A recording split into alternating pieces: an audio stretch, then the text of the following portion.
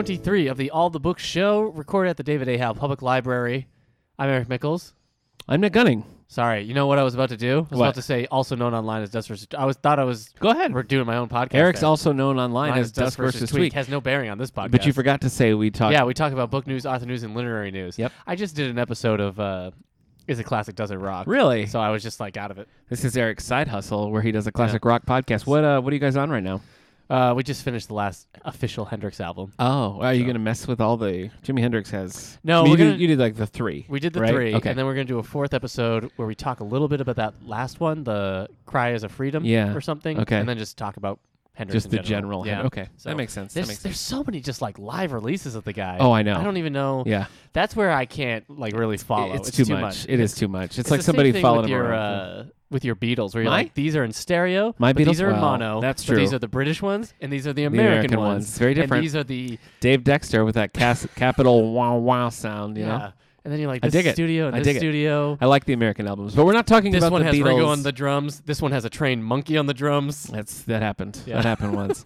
We're not talking about the Beatles or the trained Jimi monkey Bobo. Hendrix today. We're going to be talking about some of our favorite books of the last decade. Hey, why do I feel like there's Monkeys news? Is there Monkeys news? Well, the Monkees, we all thought that the Monkees were basically done.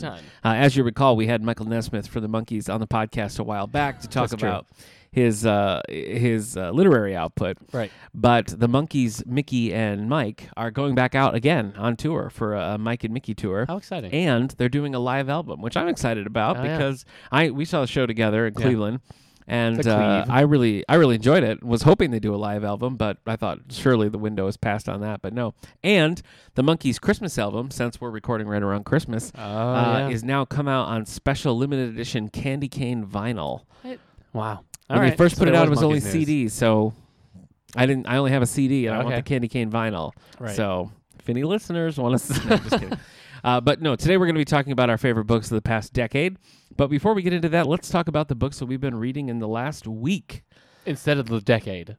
Yeah, just So the these last are week. books specifically Well, the past week. We're talking about, for the spotlight, we're talking about our favorite books. Of We're the talking decade, about yeah. just the books we've read The in the books, last week. yeah. If any of these are going to make it. Why don't you go first?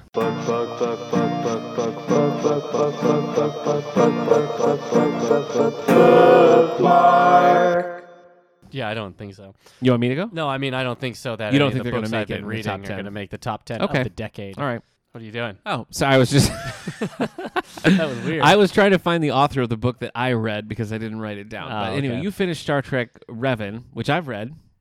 Wars. Star Wars. All right. It's going to be a rough December. I know, I guess it is. Star Wars Revan. I did read Star Wars Revan. Yep. So Khan has showed up Okay, and sure. strikes at the... Benedict in Cumberbatch the Khan? heart. Or Yeah, different? Benedict Cumberbatch. All right, no. All right. So Star Wars The Old Republic Revan by Drew Karpyshyn is set 4,000 years before A New Hope. It's set in the Old Republic era, which Yes. and it's a sequel to the Knights of the Old Republic game that I played. Actually, both of them. I didn't realize it because the character shows up in the second one in this book, like halfway through. Anyway, the book would have been pretty good had it nailed the ending or had an ending at all. Yes, I remember that. The ending just kind of sets it up so that the Revan character... spoilers for Revan, I guess. But it sets it up so that the character can then appear later on, I suspect, in the Old Republic MMORPG. Yeah. Ongoing it online does thing. feel like it's hanging out there a little bit. So it's Lem- frustrating. let me- Though, yes. there's a little droid in this book. Yeah. And it's fate. When it's the fate of the little droid got me choked up. Huh. Because it's from the games, too. And I was It's like, no. It's been a long time since I don't Well, remember. you would have just known the droid from the book. Right. But I had played like Oh, you- two yeah, you 40-hour did a RPGs long with journey. it. So when it was like, when the character's like, no! I was like, son of a no! No! Let me Anyway, ask you this: little are droid. you doing like a wind up to the new Star Wars movie? Is that why you picked this up? I guess. Okay. It hasn't been, it's not like the last time I went Star Wars heavy. Yeah.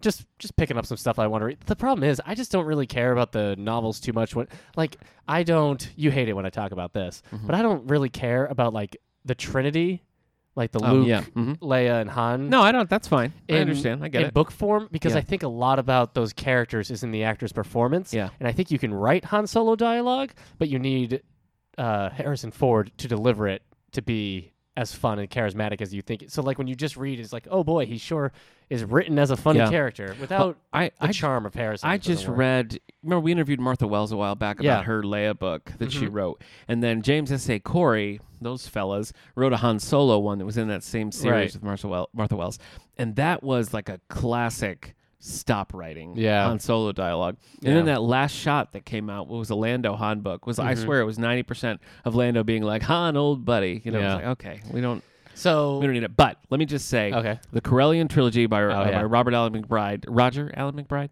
the Corellian trilogy, Assault on Salona, all that, great. I think that's some of the best Han Solo that you get in book form. That's my plug. The gist is that like I've been just reading like the those character stuff. So I've got those characters to talk about when we get to mine.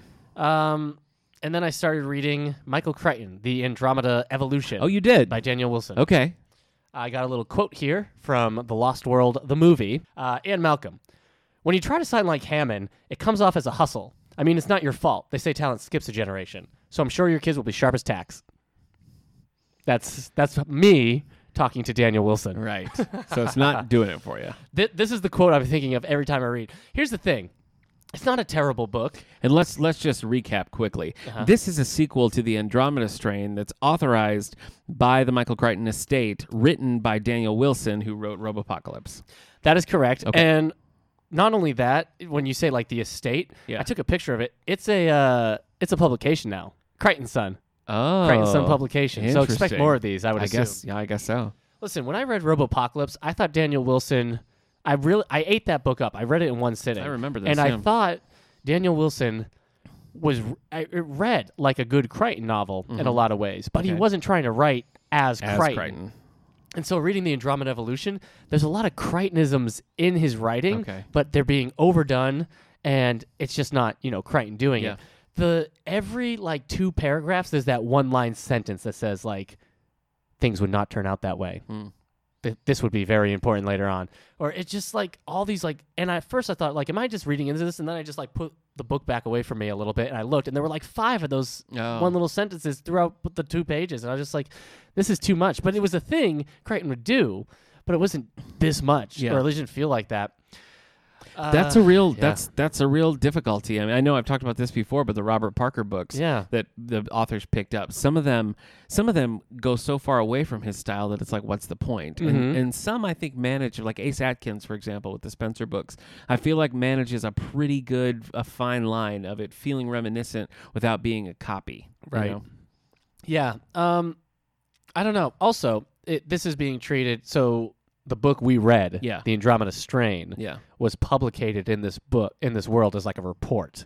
Oh. And so there's a lot of going back to that. It feels like a report. Yeah. So Michael Crichton was the person who put it out there in the book form in this one. So, I don't like that. There's some kitschiness. I don't like that at all. No, kitschiness, yeah. I guess I just want to be like, just write like Daniel Wilson. Yeah, that's fine. Stop trying to write like Crichton. Ooh, that makes me not want to read this book. Sorry, man. Okay. There's just a lot of it. It's just, it's imitation, but I mean, at the same time, it's not on the New York Times bestsellers list this week at all, and it debuted at number 12, so like, who out there is also going to be like, this doesn't seem like Crichton. Right. Where's the Crichton to pray? Yeah. Prey? Yeah. Because he had to write about nanites. Sorry. Boy, that is a deep cut of a joke, too. It really was, yeah. At this point, we've done, 6 Michael Crichton episodes? If they don't know, look, we can't help you. Every time we do a Michael Crichton episode, we swear it's going to be our last. Yeah. Because the man has been dead for 11 years. Do you want to do an ER episode? Where we just talk about ER? So, anyways, I'll probably keep reading these books, these types of books, as long as they put them out there. All right. Because I'm a sheep. Yeah. I'm a cloned sheep like in Next. Right. By Michael Crichton. No, that's not. Darn it. He's done it again, No. He's done it That's again. That's an eater of the dead. I get but he's an eater of books. Yeah. But at the same time, I'm waiting for anything to happen in this, which I guess is also the same thing as Andromeda Strain. Yeah, so well done, Daniel Wilson. Yeah. Anyway, that's all I've... Okay. Yeah. All right. Well, let's see. What have I gotten myself into this I last watched week? Frozen 2. Oh. Not good. Oh, not I good. thought it was bad. Okay. It's... What's your feelings on the first one? It's good. Okay. And actually, the second one made me even like, wow, I can't believe how good the first one is compared to this one. Oh, okay. Too much Olaf, no good songs except for one, maybe, but there's too much of that it, and not enough like lyrics. I see. And I didn't think it was funny. There were no stakes. I thought it was a waste of time for both me going to see it and the people who made it. I feel bad because like technically it's amazing, and like the actual people who like animated it shouldn't be ashamed. It's like the writers; they had 5 years to make a story. That's a long time. Too. That's a really long time. See, I've never really loved Frozen, and I would put it well below like Tangled or Moana. Not you? I think I like Frozen the movie better than Moana, but I like the music in Moana. That better surprises than me. Music Wow. in Frozen. Okay. All right. So you're entitled to your wrong opinions. Thank you. All right. Let's see. What have I finished? I don't know. This is kind of a hot mess of a bookmark, and I'm not even going to apologize for it. So let me just start with I finished Little Women. I read this for our Christmas Classics book club. Never read Little Women before. Of course, familiar with the Susan Sarandon. Why can't I remember her name? Winona Ryder. Thank you. Somebody's America in the mid 2000s. It's very confusing. I love that movie, and we just watched the new miniseries, which we have in the collection here. I like that as well. The book just didn't do it for me. It is so sugary sweet, and everything that happens in the movie happens in here only over the course of like hundreds of pages. So I guess it's one of those things where I'm glad to have read it, and I didn't hate it, certainly, but I just found it better suited in like a shorter movie type form. So there are no Little Women. Don't at me. Only little actors. Thank you. I finished the Peter Parker Spectacular Spider-Man run. Spectacular! So volumes 4 and 5. Really, volume 4 ends it, and volume 5 is more a setup to Spider-Geddon, a big Spider-Man crossover. Chip Zdarsky's 4 volumes of this. I love it. Some of my favorite Spider-Man. So go and check this out. We don't have this in our collection, but we'll hook you up. Don't worry. I finished a couple of Star Wars books because I'm gearing up for Star Wars myself. I read Star Wars Cross Current by Paul S. Kemp. This is the only time travel Star Wars book. Yeah. And it just doesn't cut it. Doesn't do it. It's entirely pointless that it's a time travel story. Like there's no reason for that. And by the end of the book, it's just a completely moot point. So I read this with some friends for a book club, and we were all just kind of scratching our heads like, why do you take a sweet premise like that and then just disregard it? It doesn't make any sense. So, isn't your book club just you and 4 golden retrievers, though? Yeah, it is. Okay. Yeah, they didn't get it either. And isn't it just you scratching their heads? Yeah. Because that's what they like? Yeah, well, that's pet ownership. So, I didn't love this. I think it was more set up for the next book, Riptide, which we're going to do for the book club as well. So, maybe we'll see then. Settle in. The other Star Wars book I read was Journey to Star Wars: The Rise of Skywalker Allegiance, which is a graphic novel, brand new that we have here in the collection. What was the point of hiding that title? What? Lucas and Disney hiding that Lucasfilm and Disney hiding the Rise of Skywalker. They're like, we're not going to tell you what the title is for like 4 years. It's just like this does nothing. I know, it doesn't tell you anything. Anyway, this was pretty good. It's set between Last Jedi and the new movie, and it's basically just about them trying to get support, trying to get some allies. It was decent. It was nothing to write home about, but it was decent. Our good friend Shazam, Captain Marvel. Dearest home, I have just read Star Wars Rise of Skywalker Alliance. Allegiance. Whatever. Is that Little Women reading Star Wars? No, that was you writing home about it. Oh, okay. All right. Anyway, Shazam just turned 80. Captain Marvel, Shazam's first appearance was in Wiz Comics #2, you could never which tell. Came out in December of 1939. A couple episodes back, Eric and I interviewed Elliot S. Magan, a longtime Superman author, but one of his first gigs was writing for Shazam when Shazam was taken back by DC Comics. So go back and check that out, soundcloud.com/allthebooks, episode 189. But anyway, I read Billy Batson and the Magic of Shazam for the 80th anniversary of Shazam, and it was pretty fun. I liked Mike Kunkel's first 4 issues, and then it switches to Franco and Art Baltazar, who do a lot of the other ones, and it got real crappy towards the end, so it was fine. And I don't know if you've started your Christmas book yet, because we've got a Christmas book club coming up, but I read The 9 Lives of Christmas for our Christmas book club coming up. I don't know. Sheila Roberts? By Sheila Roberts. And I can't talk about it now because we're going to do an episode about Little Christmas orange cat in the window coming up. Yep. So we'll talk about it then. I'm currently reading The 12 Clues of Christmas. by Rhys Bowen. It's part of the Her Royal Spinous series. This is for our Page Turners book club here in the library. That's it. That's it for me, bookmark-wise. I watched a couple of movies. You want to talk movies for a minute? Dolomite is my name. We did watch Dolomite, yeah. And our wives didn't enjoy it. But No.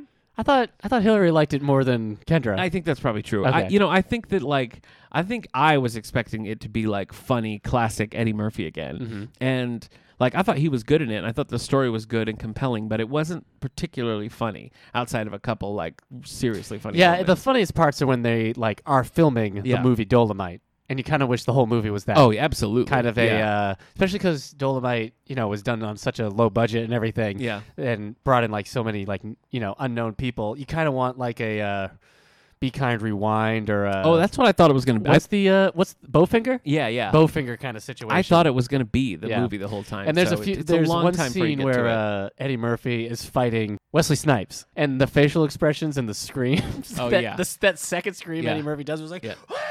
Yeah, it's just like it's just so funny. Really the funny. face. I watched. It's crude. Don't watch it with your family on Christmas. Yes, absolutely. It earns that R rating. Let me boy. tell you what.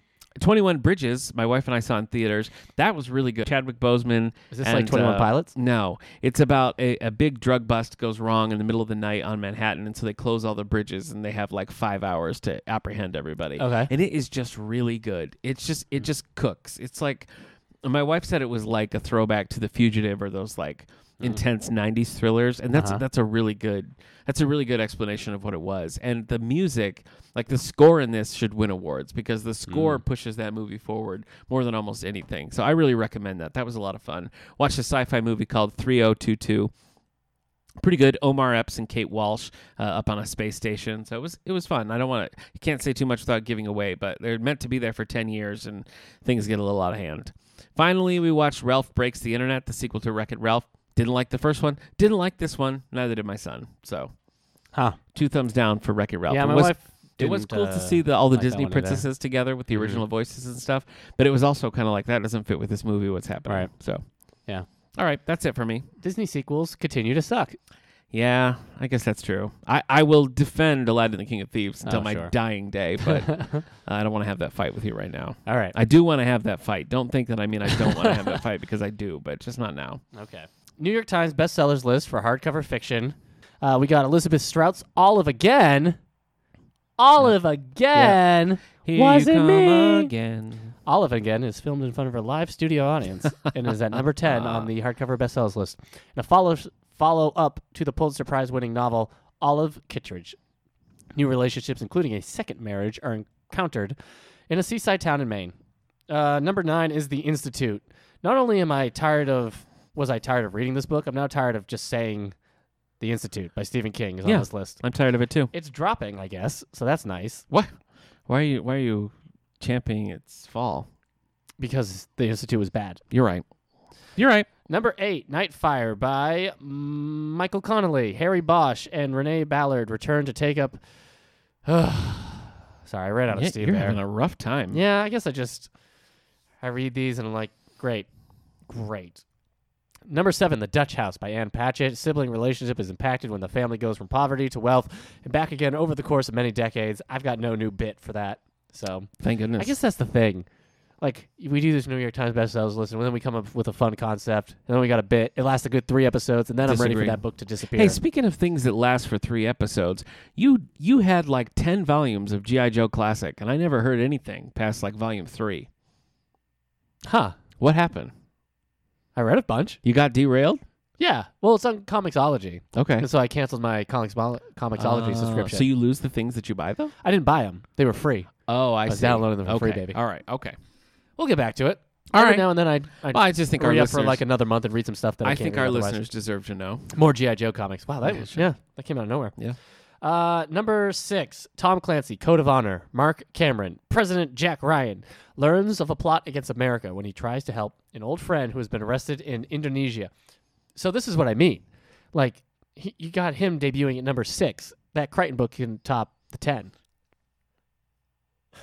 Huh. Sorry. Boy. Sorry, you you threw that to me right at a big yawn. I'm sorry. So, yes, you're saying that the Crichton book can't crack the top. And yeah. well, I think the difference is, and we talked about this a little last Right. week, but I think it's because Clancy has never stopped. They've Right. never stopped being hardcovers since Clancy's been writing them, and the schedule's been up. So you think Crichton Son should have been publishing stuff in 2009? Honestly, I mean, if And that's again, like you said, like Jack Ryan is a known entity. right, And right, what Michael Crichton doesn't really have like a reoccurring character outside No. of Ann Malcolm. Yeah. And that was only 2 books. Right. And you would not want to read a third one with him. probably Also, not. that character is dead in real time. Yeah. So What are you gonna do? I keep waiting while reading the Andromeda Evolution to be like, we went off and got some sign language speaking gorillas that had evolved. Yeah, off into- I mean, I guess if I were them, I would work to create like a Yeah. connected universe. Yeah. Why not? You know? at this point, yeah, I'll do that. Yeah. So because all those stories, like this one is treating the Andromeda strain as like 50 years ago. Yeah. Like real time happened in the 60s or 70s. And so it's just like, well, all your characters are gone then. One of the characters is the son of one of the characters from Andromeda Okay, so Strain. they're saying Michael Crichton was like a novelist or like a scientist. A reporter. A reporter. I don't know. I can't, because the Okay. acknowledgments are written like acknowledging the fictional people for I making see. this known. Okay. And so they say, and also special thanks to Michael Crichton for getting the information out there. Huh. So. Interesting. Okay. Remember that super pervy book he wrote? We did a whole episode on Odds On or something like that. Oh, yeah. It was just all like sex scenes on a beach resort. Yeah. Number 5, Blue Where's Moon. the sequel to that? Number 5, Blue Moon by Lee Child. Jack Reacher gets caught up in a turf war between Ukrainian and Albanian gangs. Is Brooke Shields in this or No. Okay. Yeah, that's Blue Lagoon. Oh, okay, sorry. Number 4, Twisted 26 by Janet Ivanovich, the 25th book in Stephanie Plum's series. A New Jersey gangsters associates go after a bounty hunter's widowed grandmother. Does Brooke Shields play the grandmother? I guess she could at this She point. huh? could, yeah. Number 3, The Guardians by John Grisham. Cullen Post, a lawyer and Episcopal minister, antagonizes some ruthless killers when he takes on the wrongful conviction case. You don't want to antagonize ruthless killers. Case. I said case. You did. Number 2, Where the Crawdad Sings by Delia Owens. Quiet town, North Carolina coast in 1969. A young woman who survived alone in the marsh becomes a murder suspect while also fending off the Andromeda strain. Is it the Dutch house where the family's poor and then rich then poor again? Yeah. See, I'm having a Dutch house scenario with Where the Crawdads Are because I was bored by it and then I read it and was kind of like, okay, it was fine. But now I'm back to being like, just shut up. I don't want to hear about it anymore. So it's kind of like a rich, poor, rich thing. So you're bored with this. I'm bored with hearing it again. bored Yeah. with Where the Crawdads Sing Yeah, being on it's, the list. it's the back and forth, Okay. much like in Ann Patchett's The Dutch House. Right. But I've come back around to being bored with hearing about crawdads now. Okay. So Well, number 1 is A Minute to Midnight by Bastille, the band. No, just kidding. A Minute Really? to Midnight by David Baldacci. yeah. Let's see. What a real boring list. When Atlee Pine returns to her hometown to investigate her sister's kidnapping from 30 years ago, she winds up tracking a potential serial killer. I think you got to do it sooner than that. They say if you don't find in the first couple of days, Dark. you know, just saying 30 years is a long time to wait before she's like, I'm going to look into this. Right. All right, is that it for the New York Times bestseller list? Yeah, that was number Did 1. you find those boring? Yeah. Yeah. Yeah. No. I don't know. I mean, we've got a lot of people here. You know, I'm happy for everybody who's picking up a book. I'd rather they read than not read. Yeah. But at the same time, I'm tired of seeing the Institute. I'm tired of talking about North Carolina towns, Yeah. Maine towns. I'm Yeah. tired of Maine and North Carolina. As fiction centerpieces? Yeah. Well, hopefully things will change. Now let's let's move into our segment. Going beyond the pages, all the books through the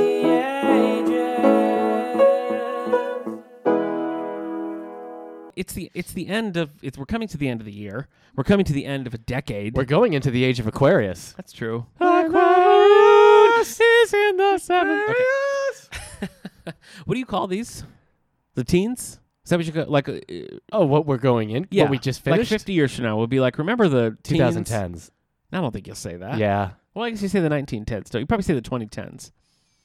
Okay. I'm going to call this the 2010s. All right. All right. Yeah, we're in the 2010s. Looking back at the 2010s, so there are many lists online of experts saying what they think the best books of the last 10 years are. Screw them. We're not going to do that. We combed back through our personal book reading histories and came up with the books that we liked the best that came out over the last And listen, 10 years. Goodreads did not make it easy. That's true. They're go into your stats to look Yeah. at all the books you've read and then click on by publication date. It is disgusting. It is. It's just a bunch of dots. It's a nonsensical If graph. you dare to read more than one book a year, Yeah. that thing is useless. Yeah, forget So about it. It looks Forget like a about it. Crichton graph. I was just going to... You beat me to it. You beat me to it. There's graphs in Andromeda Evolution. Anyway, That's the thing too. Yeah. so we're going to be talking about some of our favorite books over the last 10 years. Not saying these are the best books that came out in the last 10 years, but just our personal favorites. That's true. This Yeah. was kind of a fun little walk down memory lane. It's I was true. kind of going through looking for my 5 stars and the things that stood Yeah. out to me and being like, oh, yeah. Yeah. Most of them I wasn't surprised about. There was a couple where I was like, 5 stars? Really? Really? So I went to Goodreads. Yeah, I I did clicked on 2010 to see all the books I read, and I went through like the 4 and 5 stars. Yeah. And I just clicked on them, and then we're hoping they were published Yep. in that year, Yep. and then I just kept going up. Yep. So there were a few books I'm like 2009. Similar for me. Come on. All right. Well, do you want to just If dive this was in? if this was the 2000s, I would have killed it. Okay. I would have been so good at this one. I'm gonna jump You're in gonna with start, yeah. my first option here. This is one we've discussed on the Wait, podcast. so are we starting at 2010 or 2011? Oh, I did not do that. What? I did not do that.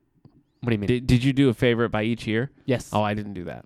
I just did over the last 10 years my favorites. You didn't pick a favorite book for each specific year? No. You- That's okay though. That's all right. Mine is 2011. I didn't have a 2010 anyway. Okay. So Really? You hadn't Yeah. read anything in 2010? not that I think was worthy of making my list of the best. Okay. All right. That's a crazy. All right. Do you have a 2010? Yeah. Well, go ahead then. I picked I'm Not a Serial Killer by Dan Wells. Dan Wells. Yeah. It was You love that book. it was spooky. I made a mistake of reading it a weekend where no one was at the house with me, and I would just lock all the doors and turn off all the lights, and then I would just lie there and be terrified. Wow. So yeah, I would say in 2010 book that I read, I Am Not a Serial Killer, was my favorite of those that Your year favorite. being Okay. published. These were not read those years, Oh, okay. but it was published in 2010. Well, that's fine. Okay. You know what? I found one. I do have a 2010. It's happening. Yes. I've talked about this series so many times that I don't want to bore people with it. But Ken Follett's Century Trilogy is really one among the best books that I've read in maybe my whole life. It's such a captivating look at a century of history, covering multiple continents and countries, generations of families, characters interacting in ways that you don't expect. And what's so amazing about it is that the first one, Fall of Giants, covers World War I. The second one, World War II. And the third, the Cold War. The third's the weakest link. I'm not going to lie. The third one would not make this list, but the Right. first two definitely do. And what's so amazing is the sheer number of characters and locations and relationships, but he writes it in a way that they click with you and you really come to know these people. And as the generations pass and the characters from the first book become the secondary characters to their kids in the second book, like anytime you get a little shot of that original generation, it just really was an incredibly successful trilogy. They're huge. They're massive books. So this is just Ancestry.com, the yeah, series? Yeah, exactly. They're about 1,000 pages each. Yeah. I read Pillars of the Earth. Oh God, I hated Pillars of the Earth for what I got through. And again, God bless you for making it to the end. But the Century Trilogy, if you're a history buff, I don't even think that's necessary. But if you're a history buff, then definitely you'll like these. But I think just story wise, they'll hold you. And he does such a good job of giving you the environment that you don't really have to have a ton of insider knowledge on World War I to enjoy these. But Fall of Giants, Winter of the World, and what is that last one called? Do you have that up there? No. Fall of Giants, Winter of the World, and Edge of Eternity. Oh. Again, Edge of Eternity is kind of a stinker, but only because the Cold War is not as thrilling as actual warm. Roger hot Moore wars. would have something to say Would about he? that. Would he say something differently? Yeah. All right, so that's my 2010. Remember when Judi Dench is like, I missed the Cold War? Yeah. That's always a funny thing to hear. Yeah. So, all right. So then, for me, where are we? We're in 2011 now. Yep. So, was 2011? Yeah. 2011 is tricky for me. So, Okay. it was a pretty good year for some sci-fi books. Leviathan Wakes, Micro, and so Leviathan Wakes by you just said their author's name. Did I? Yeah. The two James S.A. Corey. Sorry. James Yep. S.A. Corey, Micro, which was the last official finished, the last Michael Crichton book Mhm. that was written kind of while he was alive. And Robopocalypse by Daniel Wilson. Micro and Daniel Wilson. Hey, there you go. Robopocalypse. Right there. But I think I'm going to have to give it up to Ready Player One. Really? Yes. Is that Ernest Cline? That's Ernest Cline. Okay. I think I wanted to give it to Robopocalypse. I wanted to give it to Leviathan Wakes Okay. because I did love that book. But I think, there we go.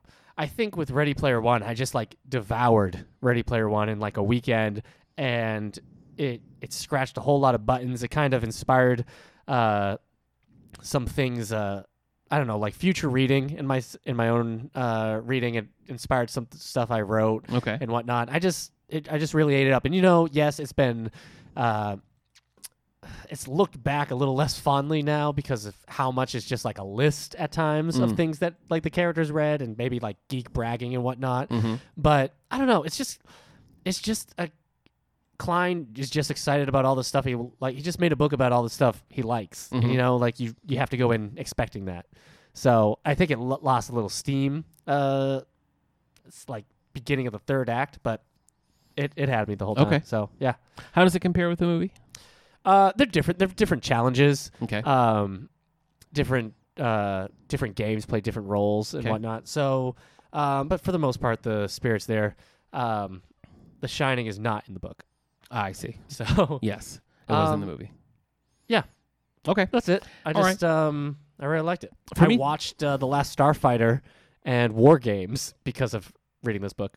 So I love war games. yeah, I've never seen The Last Starfighter. For me, 2011, I have to give it to Stephen King's 11/22/63. So this is, this is another massive book, and it's about a man who just kind of stumbles into a portal that takes him into the 1962, and they come up with this plan where if he can just get there and live there for a year, we know all the specifics about how the Kennedy assassination supposedly happened. Wink. And he's going to get there and stay and stop it from happening. But if he goes back, time resets, and so he loses Right. all of that. And so it just becomes this thing where he's like pushing forward, and if something happens, he's got to go back and start from scratch. And so the book, it's massive. It's, again, it's almost 1,000 pages. And it worked for me on multiple levels. I mean, I love time travel. I love the way it's used in this, where it's a very, it's not super scientific. It's very much in the style of Jack Finney, which Stephen King acknowledges in the end that Jack Finney, who wrote Time and Again and other things like that, was a major influence on this, and you can feel that all throughout. So as a fan of Jack Finney, as a fan of time travel, as a fan of JFK and that whole situation, You're it was. fan of the JFK I'm assassination? a fan of like JFK and Bobby Kennedy and just that whole Okay. era. I feel like the promise of that era and the tragedy of that era is interesting for me to read about. But I think this book just worked for me across the board. So I've read Stephen King books where it's The Institute's a perfect example, where the pages feel like every page feels like 10 page. This was the opposite. 10 pages felt like one, and I Wow. breezed right through it. So I love it. What do you got? All right, so for 2012, I thought about picking Cinder by okay. Marissa Mayer Yeah, I like because that. I did really like it, and also Scarlet, but I haven't finished the series. But I'm going to give it to Silver Linings Playbook Oh, by yeah. Matthew Quick as my favorite book from 2012. So, again, I was just reading this so I'll mention this one more time after this as well. I was writing a book or a story or whatever. I was doing like NaNoWriMo at a time. And Silver Linings Playbook and another book that are coming up and Ready Player One were all very like influential on okay. that. I just loved the story of Silver Linings Playbook. I do, too. I owned the movie for a while, and then I was kind of cleaning out stuff. I'm like, I don't really. The movie's fine, but it's too condensed and it focuses on some things that I'm like, that's not. I don't know. I just really like the characters in the book, so I still have the book, and I just think it really struck me a lot of times. So, yeah, I remember that. I agree. I think both the book and the movie are great. It's Yeah. one of the few times where I actually kind of prefer the layout of the movie better than the book. Like I like the way things come together in the movie a little bit better, but I think they're both excellent. So, Right. Good choice. So yeah, there you go. For me, 2012, this is one that we did for a book club here at the library, one of my early book clubs here. And it was it garnered such conversation, and the whole time we were reading it, we just didn't know how to feel about it. It's The Light Between Oceans by M.L. Stedman. So if you don't know this story, it's kind of a tough read, honestly. It was a Goodreads Choice Award winner in 2012 when it came out, but it's about a couple who are on a lighthouse. The wife has a miscarriage, and then shortly after, a baby in a rowboat washes up on the shore. And they don't have any way to communicate with the mainland and all that. So they end up taking the baby in. And by the time they can communicate with them, they decided, well, everybody knew she was pregnant and there's a baby. Right. And obviously this baby doesn't have anything. And so then the story progresses. And then you kind of find out a little bit more about where this baby came from. And maybe there's some roots that this baby has that should be honored. And so it becomes a real like moral and ethical dilemma of what should happen, what's the best for the baby, what should happen, who's right, who's wrong, and it just is unresolvable.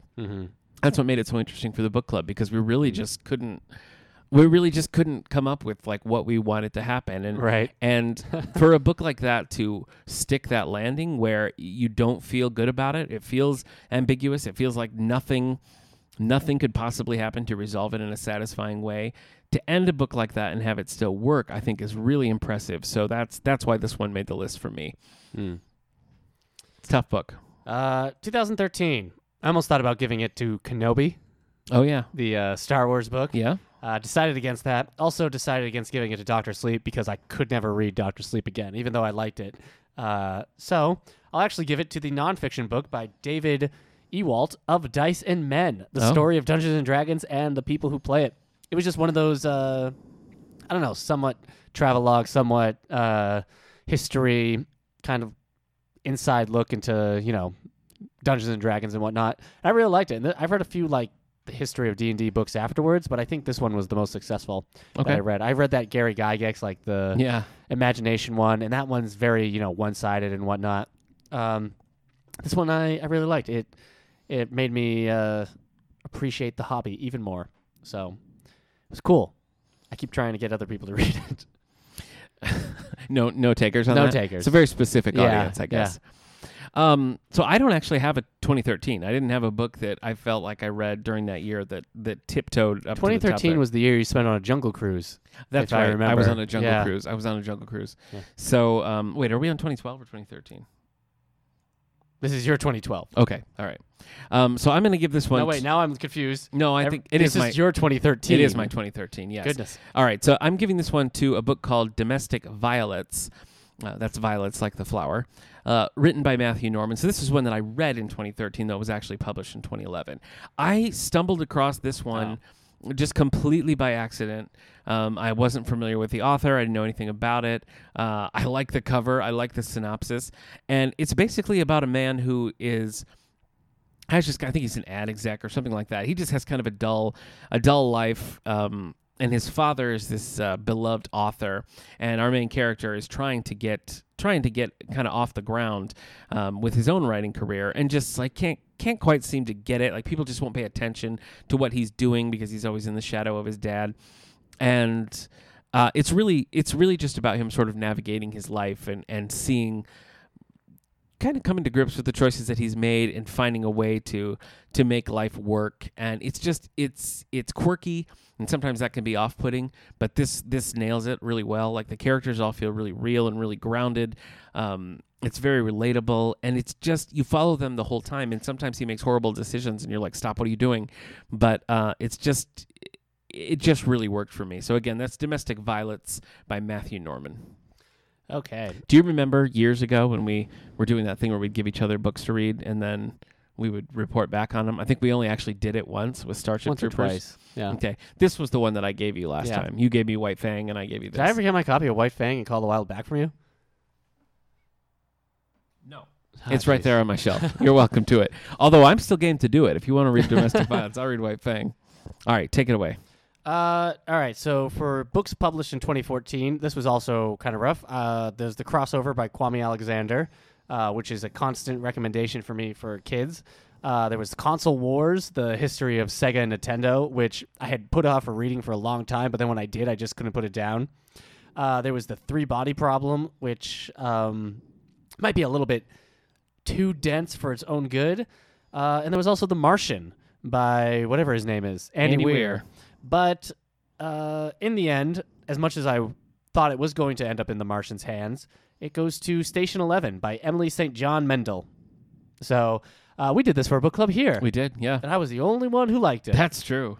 And I loved it. And actually, I still, the opening of this book still stays with me, and I still find myself thinking back to a lot of the different settings and stories in this book. So, kind of a post-apocalyptic, but I don't know, a soft apocalypse kind of Yeah. story. Mhm. You're not going to have to read about, like, it's not like Mad Max or anything. I just really liked it. So, I don't know. It was more. Its prose was written almost in poetry a little bit. Yeah, I agree. I think that's one of the things that put me off about it. I was expecting a more straightforward kind of book, and I think like by the time I sort of got a handle on what they were going for, I was already kind of like out of it. Yeah. So it never quite landed for me. But it's being adapted right now, isn't it? It's Is being it? adapted for something. Oh, maybe Like into yeah, a series, a show or I don't know. something. Yeah. Doubt that will be as good. Wow. But You yeah. heard it here first. So might have given it to The Martian, but Station 11 has like stuck to me more. Okay. Whereas The Martian was just kind of like was more of like a thrill ride. Okay. So up Well, your turn. I almost said up yours, but Oh. it's your turn. Oh, I see. So Up yours. no. Oh, okay, sorry. I've got a two-way tie for 2014, you? and it rolls right in with what you're talking about because one of them is The Martian The Martian. by Andy Weir. Although I almost feel like I need to take that away from him for Artemis. Yeah, no kidding. His follow-up, Yeah, which is never just, thought you could you rescind an award from somebody's like later crappy work. Oh, like great so Mona Lisa, bad. but we sure hate this Artemis can of is soup. just Lisa. I don't know. Ugh. Yeah, this isn't the Anyway, Artemis book. we're not going to talk about Artemis. We're going to talk about The Martian. The Martian is, I really feel like it's one of those books that kind of changed the genre a little bit because I don't think there was a book like this before. I Would mean, you it's agree? definitely like the most accessible hard sci-fi book that I can think of.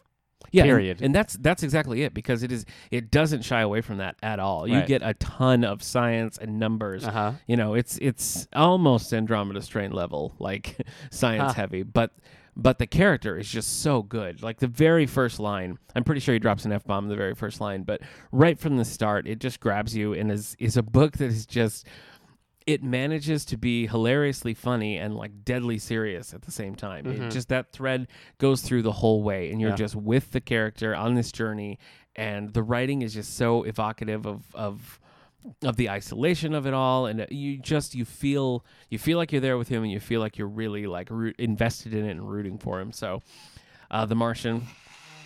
My other one for 2014, because I refused to make a decision between these two, is One More Thing, Stories and Other Stories by B.J. Novak. So this is a collection. If you're just going to pick two books that are the same genre, why even they're pick not the one? same genre. They're both hard sci-fi. No.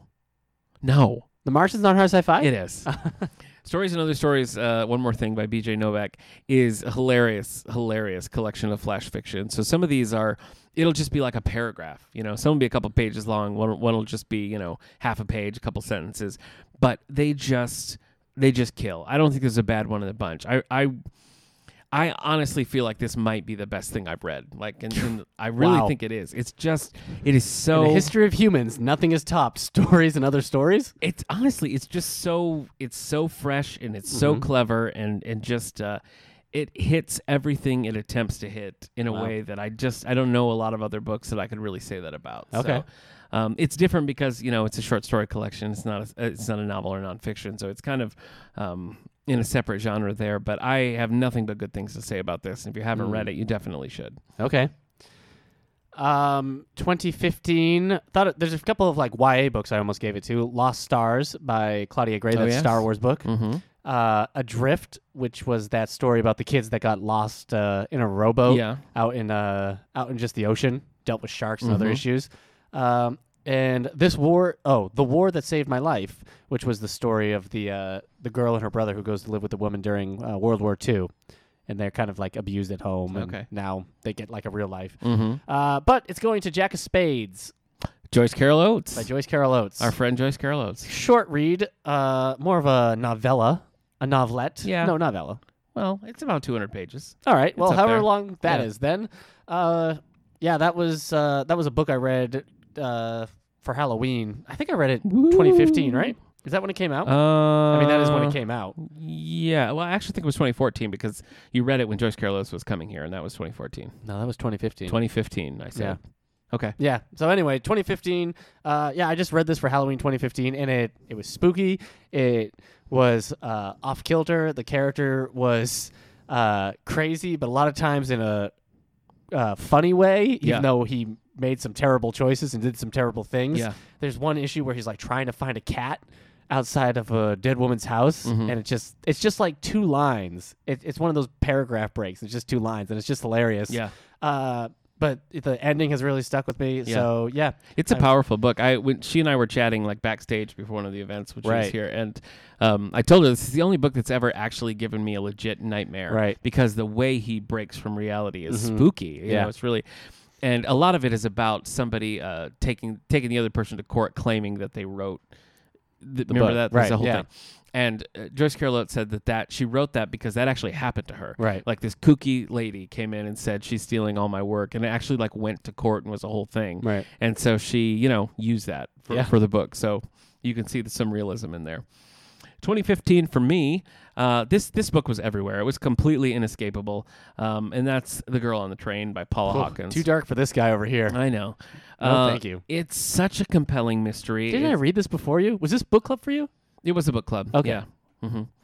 This was one that I think just everybody read.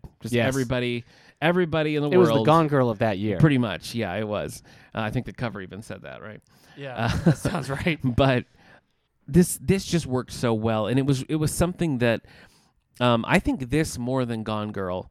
This book had so many people trying to like capture the magic in the bottle. You know what I mean? You just had so many. Look, I have another drunk heroine. Yeah. You know? And it just nothing ever quite like hit the same levels as this one. Though I have another one I'm going to talk about that people might take me to task on. But Girl on the Train, I think, is deserving of the hype that it gets. I don't think the movie really lived up to the original story. I don't think anyone thought so. So don't be put off by the movie. I think the book is it's exceptionally well written and very compelling. Very compelling. So I got to give it to that. All right, 2016. Thought about giving it to Lovecraft Country. Oh, I remember that. Because it took me a while to understand what the book was doing in terms of it being like a collection of stories that all eventually lead to kind of like a finale. But I'll also, I think I'm actually going to give it to Salt to the Sea by Ruta Sepetys, which is a story of 4 different youths during World War II trying to escape the war, and they're on one of those. They're on the boat that's actually. I can't remember the exact stats, but it's like the death count was worse than the Titanic on the boat, and it was mainly like people like leaving. It was a civilian ship, so kind of has that you can't look away disaster story situation. But it was one of those things where each character gets their own chapters. So with 4 characters, it really did move. It's kind of a thick book, but it kept my attention the whole time. And it was a young adult book I was reading for work that I was reading at home, which is usually a good sign. Yeah. So, okay. I'm gonna jump ahead here for a minute because this ties in with the one I was just talking about, and that is The Woman in the Window by A.J. Finn. So this is one that I think had a reputation of being just trying to like recapture that Girl on the Train magic, but I actually think this one had enough to separate it that just it really worked for me. It was about a woman who it's kind of a take on Rear Window. Like there's a little bit of that going on, right? But there's a lot of things going on in her life, and you start to realize she's a bit of an unreliable narrator. Right. The things that you've kind of believed for the whole book, you start to question. You don't know what's real, what's not, and I think. All of that. There's many books that can do that. They can kind of throw you off like that. But I think that what kept this one from just being another one was the mystery. The central mystery was clever and twisty in a way that I didn't see it coming. And I thought that all the pieces came together at just the right time. It wasn't like you figured it out 100 pages before the book ends, and it wasn't like you end and be like, what? Like it all really hits in a perfect spot as you're reading it, and it just.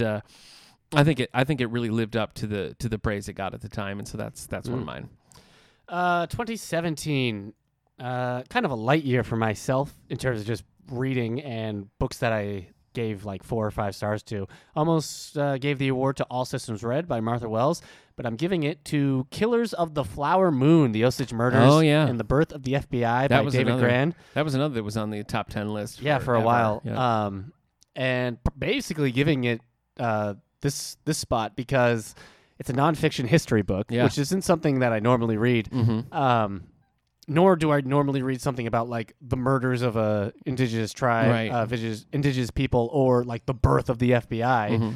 But it was very compelling, and I mean, this thing is history. But at one point, they revealed who had been responsible for some of the murders, and I gasped out loud. I'm like, "Oh my gosh!" But we trusted him. He had such good intentions. No, he was a bad guy. So yeah, it was good. It had a lot of information. It read again like a thriller. It's supposed to be coming a movie or something involving DiCaprio and Scorsese in some capacity. Oh, interesting. So probably more of like a producer Yeah. credits kind of situation. Okay. But yeah, I was shocked when I read it, and then when I was looking at my list, I'm like, oh yeah, I guess that has to be it. So Mine for 2017 is one that you actually recommended to me, was Exit West by Mohsen Hamid. yeah. So this is it is technically sci-fi. You have two characters. sci-fi fantasy. Yeah, in a country that's right on the edge of civil war, and they're kind of trapped. They have nothing that they can do with their lives to escape. They're just there, and then they find a doorway that leads them to another place where they can have a little bit more freedom, and how that changes their relationship and how that changes their outlook and perspective going forward really informs the rest of the book as you see them dealing with freedom really for the first time. They have this new path before them, and it doesn't go the way that any of the characters expect it to. And I just thought the journey that they take is really interesting to me, and the characters were really vibrant, and it just I liked it a lot. Yeah. I did too, but the second half is what kind of didn't do it for me. I guess the part where they were just like stuck and they couldn't do anything. I thought the book lost some momentum, but I also understood as like, well, that's also how the characters feel. Mm-hmm. So, I guess good job there. 2018, thought about giving it to Contagion, which was a young adult book. Thought about giving it to The Loneliest Girl in the Universe, which was a young adult sci-fi Oh yeah. book. Mhm. So, we interviewed author Lauren James We sure a few did. episodes back. SoundCloud.com/allthebooks. but the book I actually gave it to is Love Poems for Married People, Married People by John Yes. Kenny. This was one that Malik, who's on staff here at the library, We is did like Poetry Month. yeah, we talked he- about it for an episode. Malik writes poetry and is pretty well versed. What? So I just made a pun. He's Sorry. pretty? No, you missed Oh. it. Well versed, like poetry. Pretty well versed. Anyway, so for Poetry Month this last year, we asked Malik to find something for us to all read together and Right. discuss, and he chose this one, and Yeah. I loved it too. So yeah, go Yeah. on. It's just very funny. A lot of the things still stick with me, and I'm not going to say which poems affected me this way, but there Uh-huh. are some actions or things I used to do that now I've tried to not Really? do anymore. Well, After reading this, I'm like, oh, I shouldn't do that I anymore. guess your then. wife can thank Malik and the author of this book after, of poetry. after reading, like, some of the lines where, like, there's one where, like, the wife is talking about her husband peeing with the door open, and she's like, every time you do that and you wave at me, I die a little. I die. And that I die a little has stuck with me. It's Wow. so funny. So you were a door open. No, not me. I see. No, that Okay. door stays shut. Okay. I don't want to talk to people when I'm No, in there. I agree. If I could, I'd have a deadlock on the bathroom. Okay. So I don't know why we don't. Yeah. Deadlock bathrooms. We should. If any place should be, it should be that one on Bathroom. both sides. Yeah. Well, I've got a couple for 2018 here. They're so different. Okay, listen to this Renaissance man. The first is David Sedaris' Calypso. So this is one, I talked about this at length back when I was reading this, but this is David Sedaris writes these very personal essays about his family and growing up, and so, like, having read all of those up to this point, I feel like I know this family so well and know Right. him so well that this felt like sort of a, I don't want to say end cap, like he's never going to write about this again, but Right. in a lot of ways, it just felt like this epic conclusion to all those stories that I've read before, and it kind of served to unite all those stories in this one big narrative, and to see, this is the older generation passing on and things happening it just as a fan of this, as a fan of his writing in these books, and have gotten to know his family over the last 10+ years, I just found this to be a very moving book. Again, I don't think that I don't think this should be your first David Sedaris. Let me put it that way. Okay. If you've never read his other stuff, I mean, I would say probably start with Dress Your Family in Corduroy and Denim, or even Me Talk Pretty One Day. Don't start with Calypso, because I Right. just don't think it'll land for you. But as a fan, I loved it and recommend it to other fans. And then a novel that I read was last year's Goodreads Choice Awards winner, I think in historical fiction, was The Great Alone by Kristen Hanna. So Kristen Hanna also wrote The Nightingale, which I was not a fan of. That's true. But this one is about a You family hated it. You hated how post long it was on the Vietnam War. bestseller list. They got nothing going for him. The dad, who is a problem, inherits a bit of land from a friend down there. Right. And so they're like, well, we got nothing else. Let's just go down to this shack in Alaska. I said down, but it's really up. Right. Yeah. And to the west, Yeah, that's true. northwest. So they head out to their Great Alone, Yeah. and really just kind of homestead in Alaska. And the dad's dealing with PTSD, and the family's just kind of trying to make do at a time when that's not really a thing you talk about. And I don't know, the way they have to figure it out. Just something about it really spoke to me. My wife's read it. A few friends have read it, and nobody's liked it the way that I have. So I don't know. I guess. Well, the Goodreads Choice Award will agree with Yeah, you. that's true. That's true. Although I think a lot of that was name recognition. I think that was Oh, sure. you click there because you know Yeah. that name from the Nightingale. But Yeah. anyway, Goodreads Choice Award is the voice of book rewards. yes, yep, voice of the people. No, the voice. Oh, I see. the show. I see. I understand. Sorry. That was my 2018. You got a 2019? I sure don't. Oh, you don't? I haven't read a single book that was released in 2019 this year. Really? I've just been reading things that were published after then. Okay. So, All right. yeah. I wanted to. I tried. Part of me was like, I guess this Andromeda Evolution wins by default I at this guess so, point. yeah. So until it's taken back.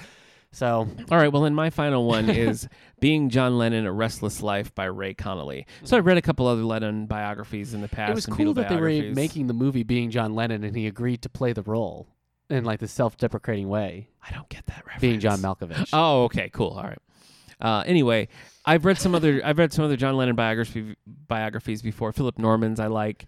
There's a couple others out there. This one I thought was my favorite because of the way that it is. This is somebody who knew John Lennon not super well, but I mean, they Well, had. then I'm going to write one. Well, I mean, it wasn't. I'm not saying like this was John Lennon's best friend or something, but he had personal experience and Right. like had enough there to kind of push it over the top to be a Right. little bit more of a sentimental, emotional biography. And this one left me feeling a little bit more emotional about John Lennon's murder and the things that we never got to see happen. We never really got to see him reunite with Paul McCartney. It was just all this potential that even with what was accomplished, it just felt like we were just about at this place where we could have seen something really spectacular happen, and then this senseless violence and something about that. In this book, not in any of the other Beatle or Lennon books I've read before, has it affected me like this. But I thought Ray Connolly was able to just really get down to it, and for me, that made this my favorite of these kinds. So Okay. anyway, Yeah. that's a wrap. You're still trying to find a 2019, aren't you? Now I'm trying to find my favorite book that I've read in 2019. Oh, Guess I don't have one. you don't have a favorite? No, the last 2 years I was looking pretty bad. Not a lot of 5 stars being handed out. A lot Yeah. of 3 stars. Ew. So read a lot Yep. of 2 stars books. Been there. Yeah. One would say nope, never mind. Those are our favorite books of the last decade. We'd love to hear some of yours so we can share them in upcoming episodes. So you can always find us online at soundcloud.com/allthebooks. You can comment on the episodes there.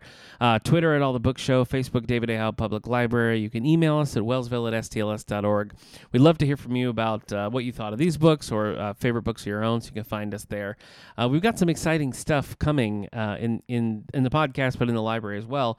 The Nutcracker, of course, is back. This is our 5th year doing the Nutcracker, 6th production, so we're excited about that. We've got the Andover Ecumenical Choirs coming. The book club is currently reading, what's it called? 12 Clues of Christmas by Reese Bowen. That's December 17th, so plenty of time to join us for that. And then a lot of things happening in the kids' room. We got movies going on. We're showing Christmas Story 2 because we showed Christmas Story 1 last year. Our annual showing of Muppet Letters to Santa is coming up. So some pretty exciting stuff on the podcast. We've got some exciting guests coming up. my old pal Bo Hutchings is going to be back for his third visit to the All the Books show. Yep. Last year we did our Christmas book club where we each read a Christmas book. Joanna Fluke's book almost killed Eric. Yeah, that was bad stuff. So have you started your Christmas pony book yet? No. Okay. No, I haven't. So we're gonna be each reading a separate cozy Christmas book and then doing a book club on that. We're gonna be talking Star Wars and probably a little Star Trek if we're being honest with sci-fi legend Alan. I don't think you can talk about Star Wars without talking Star Trek. I guess not. Physically, I'll I don't have think it's to. possible I'll have for to. you. First, I want to thank you for killing the momentum on that sentence, problem. by the way. But we're going to be talking Star Wars with Alan Dean Foster. Alan Dean Foster, who novelized the original Star Wars book, wrote the very first Star Wars sequel. Yeah. Before Empire Strikes Back was a twinkle in George Lucas's eye. Alan Dean Foster wrote Splinters of the Mind's Eye. He wrote some of the prequel books. He wrote, just did the novelization of Force Awakens, many Star Trek books, many of his standalone series. So we're looking forward to talking to Alan Dean Foster in the coming weeks. And then it's Christmas. Have you ever read Splinters It's of the Christmas Mind Eye time. before? Oh, yeah. Have you? Yeah. Okay. I forgot that I had it. It's I didn't such mean to. it is such a unique book Yeah. because again it predates Empire Strikes Back. So Right. he's writing this and he doesn't know the relationship between Right. Luke and Darth Vader. He definitely doesn't know the relationship between Luke and Leia. Spoiler alert on that. But reading it is just a weird. It like exists in this vacuum of when the only Star Wars was A New Hope. Yeah. Before it was even called A New Hope. Yeah, where were the people complaining about the first expanded universe that was Yeah, where's where the were they? Splinter of the Mind's Yeah. Eye expanded Well, I universe? think if you're at that point and it's like, do you like the holiday special or do you like Splinters of the Mind's Eye? Unless you're B. Arthur, you're probably going to say Splinter of the Mind's Eye. But Who did B. Arthur play? oh, I don't know. Okay. She's in it. I've never seen it. I've only seen clips. I've never watched the whole thing. Have you? No, just clips. Yeah. So put that on Disney Plus, you Pretty- cowards. Yeah, really. Anyway, Alan Dean Foster in the coming weeks. And I think that's going to do it for this week's episode of the All the Book Show. Yeah. Eric, thanks for providing your list. Yeah. All right, folks, we'll see you next time.